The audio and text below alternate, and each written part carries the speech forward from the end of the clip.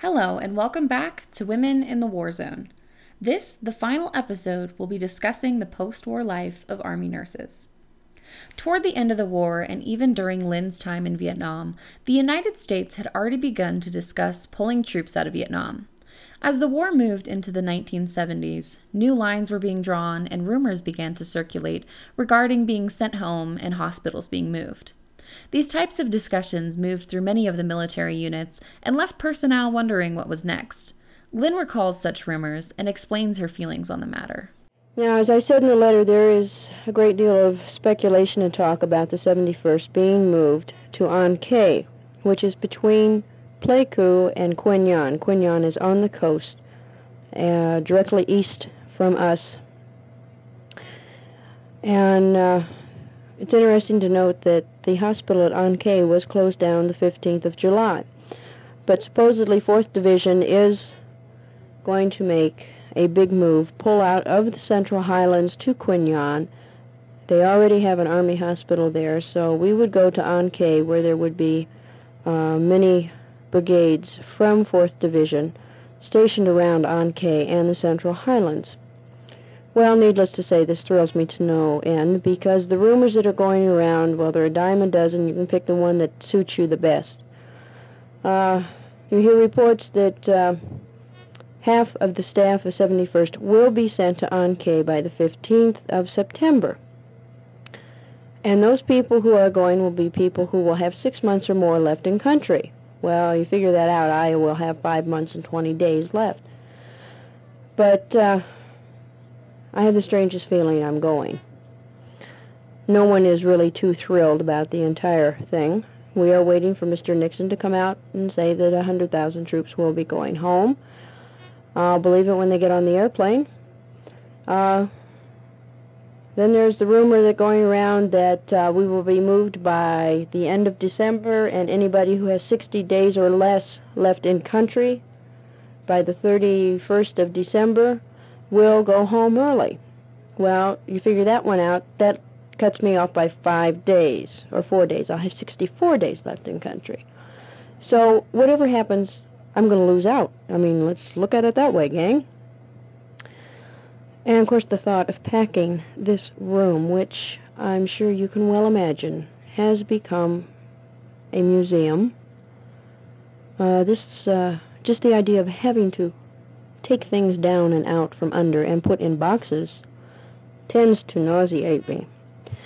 But we shall see what happens. I'll probably be the last to know. But when it does, I'll let you know. Up until the end of the war, rumors circulated about what the future held. Who would be sent where, who's being shut down, and who's being sent home. Rumors swarmed up and down the chain of command, leaving many nurses uncertain what lay ahead. After a while, the rumors finally ended, and the United States military involvement in Vietnam finally came to an end on January 27, 1973, after the signing of the Paris Peace Accords. Over the course of the conflict, over 10,000 women served in Vietnam, and for many of these women, life wasn't the same when they got back. Navigating the post-war world was a challenge for all Vietnam veterans, regardless of their background or experience. Unlike previous wars, Vietnam veterans were met with mixed reactions from American citizens when they returned home, and many were met with a general disinterest in their experience. Vietnam veterans are an often marginalized and misunderstood, as well as misrepresented demographic. This experience tended to be similar for many Army nurses as well. In the post-war world, many women who served in the Vietnam War have become a largely underrepresented demographic of veterans. Many have been forced to defend their service and had their experiences overlooked, even though women have been a part of warfare for all of history. The experiences of Army nurses and medical personnel are important in understanding the full context of wars and getting a full view of the scope of war. The experiences of women in Vietnam are often drowned out in the controversy and confusion that still surrounds the Vietnam conflict.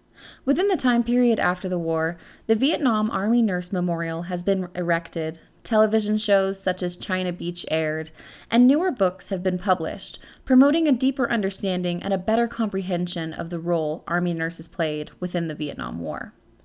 Despite this, however, the amount of information about their experiences is still minor, and they are often not represented in pop culture on the war, and a large portion of the scholarship available is highly contested and controversial. Home Before Morning by Linda Van Devanter is a prime example of contested and controversial information. Many veterans of the Vietnam War have spoken out against her alleged misrepresentation and falsified claims, while others have praised her for her work. There are a few books of oral and written testimonies of Army nurses, but many have failed to gain the traction and attention that they deserve, leaving much of their experiences unknown and often ignored. The post-war world for Army nurses who served in the Vietnam War was not one that was easy to navigate. Diana Dawn Poole, a nurse who served at the 67th Evacuation Hospital, recalls coming home to an indifferent family. Quote, "People didn't want to hear about it when I came home. They don't even know a thing about it." End quote. Other women were told to their faces that women didn't serve, even as they stood there as living proof. Joan Gevaert discussed her role in petitioning to get the Vietnam Women's Memorial.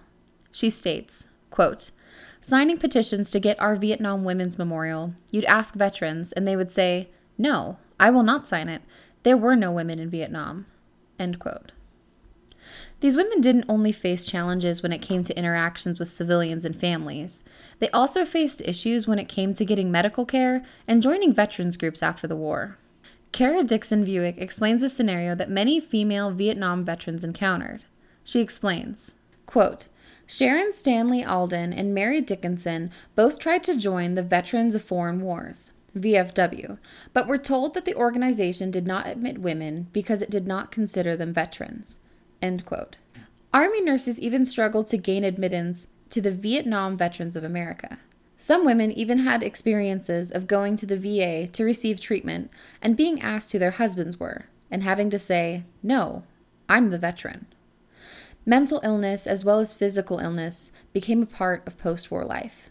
Many nurses recall having a hard time getting back into civilian life and struggling to compartmentalize their experiences. PTSD affected a number of nurses after the war, but many were able to seek and get the help that they needed. Many nurses had families that were incredibly supportive, however, and were able to lean on them for support. The tapes themselves that Lynn sent home showcase the way that she leaned on her family for support during the war and discussed family matters as a way to connect with her family back home. Here is a prime example of her connection to her family and a funny commentary on her mother's fashion choice. "I hope Mo found a real neat, groovy outfit at the Country Dawn.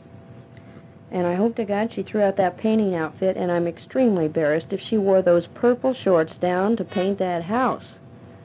I mean, one could get arrested for indecent something or other. Those shorts have got to go, Mo. I'll send you some of my fatigues and you can cut 'em off and wear 'em. But honey, please throw them out." After returning home from the war, many Army nurses were able to reconnect with their families, and a large portion went back to work in the nursing field, such as Lynn, who continued to work as an emergency room nurse and volunteer in her local clinic after retirement. For many women, Vietnam shaped their lives and their future. Whether it was their career choice, to stay in medicine, or to never go back, their diets, their living locations, and even their personal health, Vietnam played a role in their future. The legacy of the role that women played within the Vietnam War is forever immortalized in the Vietnam Women's Memorial that sits next to the Vietnam Wall in Washington, D.C. This memorial stands as a testament to the dedication, tenacity, and perseverance these women had during their time in Vietnam. If it weren't for these women, the casualty numbers of the war would have been much higher, and the level of care given to the wounded wouldn't have been what it was. These women paved the way not only for the women of their time, but for the women of the future too. Because of the role of Army nurses, we now see the role of women in the military expanded as it has never been before. These women show that military history and women's history overlaps and blurs into one another at times. This podcast is dedicated to the women who served in the Vietnam War and to all that they gave in the name of saving lives. Their sacrifice and bravery do not go unnoticed, and the stones of change they cast nearly 50 years ago still ripple today. I want to share a poem that Lynn recalls the nurses of the 71st shared with one another in order to keep morale high. It was in a book called Christy by Catherine Marshall, and she explains that it is not only indicative of their experience as Army nurses, but that it gave her strength to wake up the next day and endure it all over again. The tape she reads it on is too damaged to play, but I think it speaks volumes about her experience and the experiences of her fellow nurses. She read, "You weep with those that gently close the eyes of the dead, and somehow from the sight of your tears comes endurance for them and for you. You pour out that resurgence to administer to the living." The role these women played within the Vietnam War was exponential and an important piece of not only military history, but a piece of history itself. Thank you to all those who listened for not only listening to this podcast, but for seeing the Vietnam War through the eyes of the women who served. Thank you to my grandmother for her historic preservation and for giving us her voice to tell her story. She is the reason I am the woman I am today, and the reason I found my passion and had the courage to follow it. I want all of you to behave yourself and take care. Bye-bye. Oh, I almost forgot. Father, will you please make sure that someone comes in on Thanksgiving Day to help and assist, direct, and supervise the making of the gravy. Thank you.